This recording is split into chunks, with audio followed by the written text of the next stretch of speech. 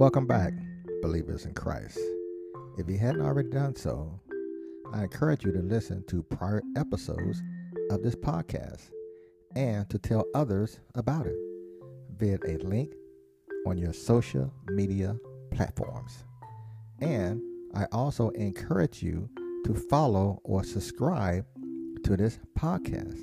Please do so that you know when new episodes are posted, and so that the message and the word of God as written in Acts 18:9 comes to fruition. Now, to this episode.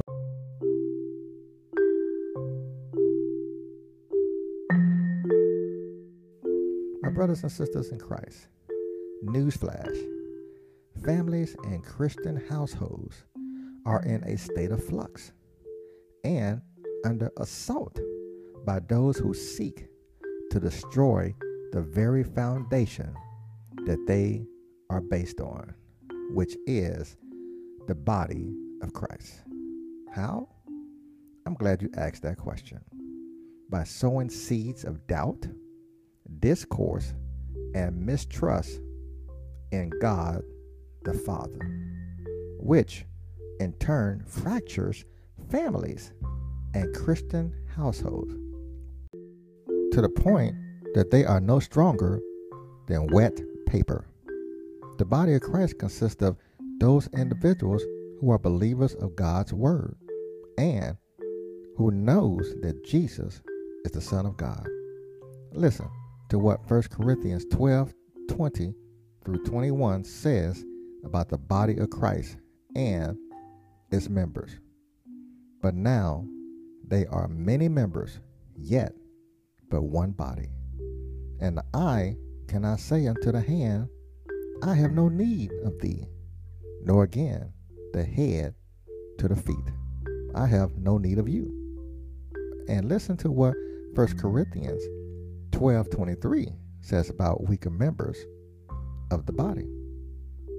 And those members of the body which we think to be less honorable, upon these we bestow more abundant honor, and our uncomely parts have more abundant comeliness. comeliness. Now, comeliness means beauty and attractiveness. Now listen to what verse 24 has to say about comely parts. For our comely parts have no need, but God hath tempered the body together, having given more abundant honor to that part which lacked. Lacked. Lacked. You see, God is telling us that the strongest part of the whole is only strong because of the strength and beauty of the weaker, which he celebrates and honor. And together, as noted in verse 27, makes up the body of Christ. Here's what that verse says. Now ye are the body of Christ, and members in particular. My brothers and sisters in Christ, this same principle should apply to any family, and not only to the body of Christ. You know the old adage, a family that what together? Yeah, prays together, stays together, and loves together. As noted in James 5:14 through 16. Here's what it says. Is any sick among you? Let him call for the elders of the church, and let them pray over him, anointing him with oil in the name of the Lord. And the prayer of faith shall save the sick, and the Lord shall raise him up. And if he have committed sins, they shall be forgiven him. Confess your faults one to another, and pray one for another, that ye may be healed. The effectual, fervent prayer of a righteous man availeth much. You see, my brothers and sisters in Christ, sinners are to be prayed for too, just as we pray for each member of the body of Christ. And in Thessalonians 5:11, it also encourages us to cling to one another. It says the following: wherefore, comfort yourselves together and edify one another, even as also ye do. And God's message to us always includes the children. Trust and believe when I say this. They are watching their elders, and they will be applying what they see to their own households, the good and the bad.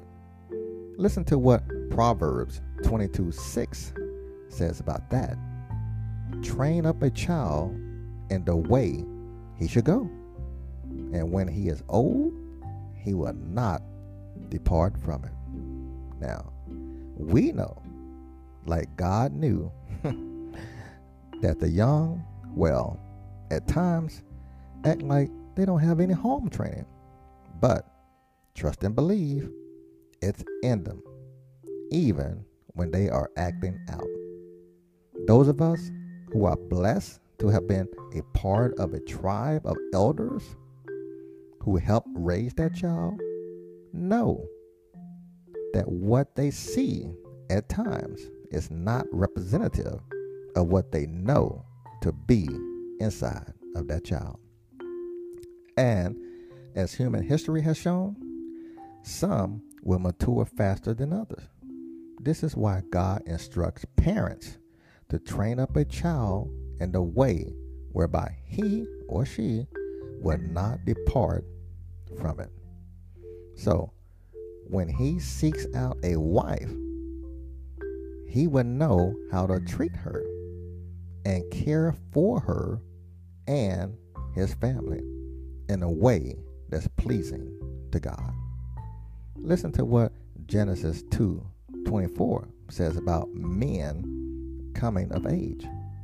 Therefore shall a man leave his father and his mother, and shall cleave unto his wife, and they shall be one flesh, i.e., working it out together.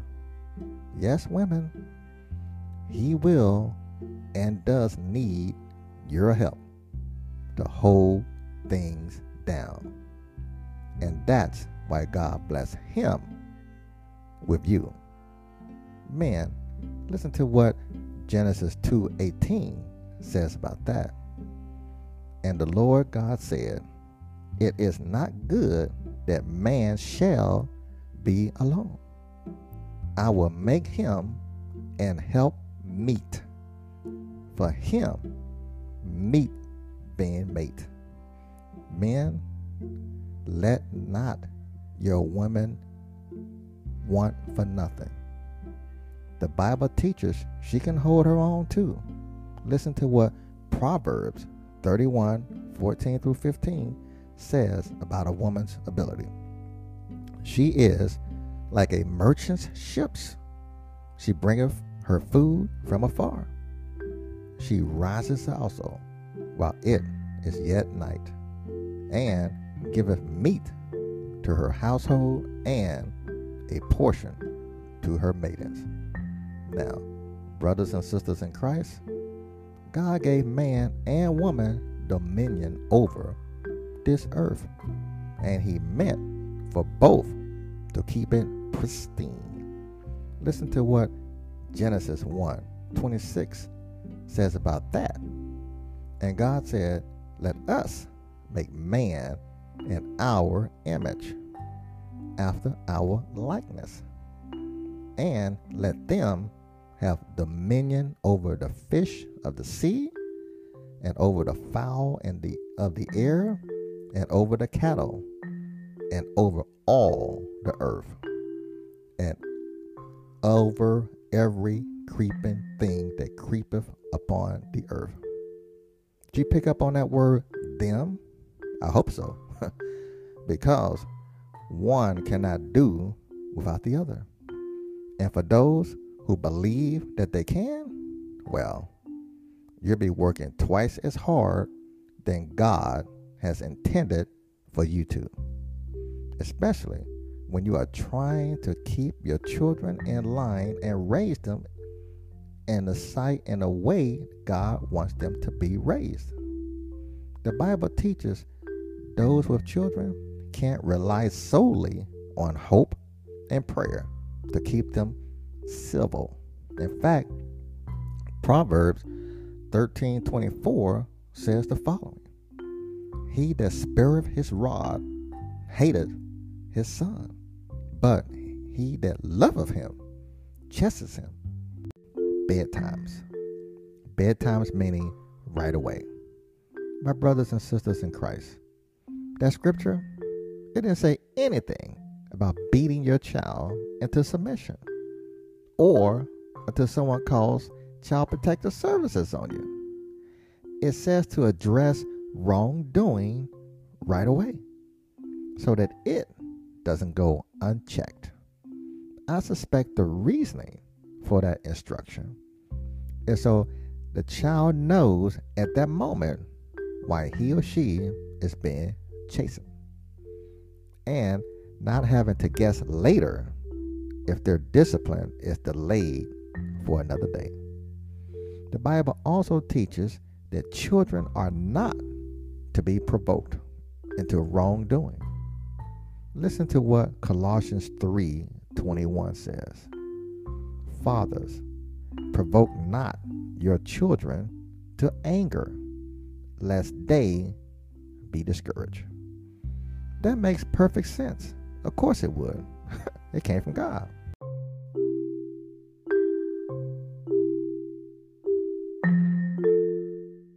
What child will be happy if all they hear are negative words or are prompted to anger 24/7, which, as you know, will breed contentment in that child?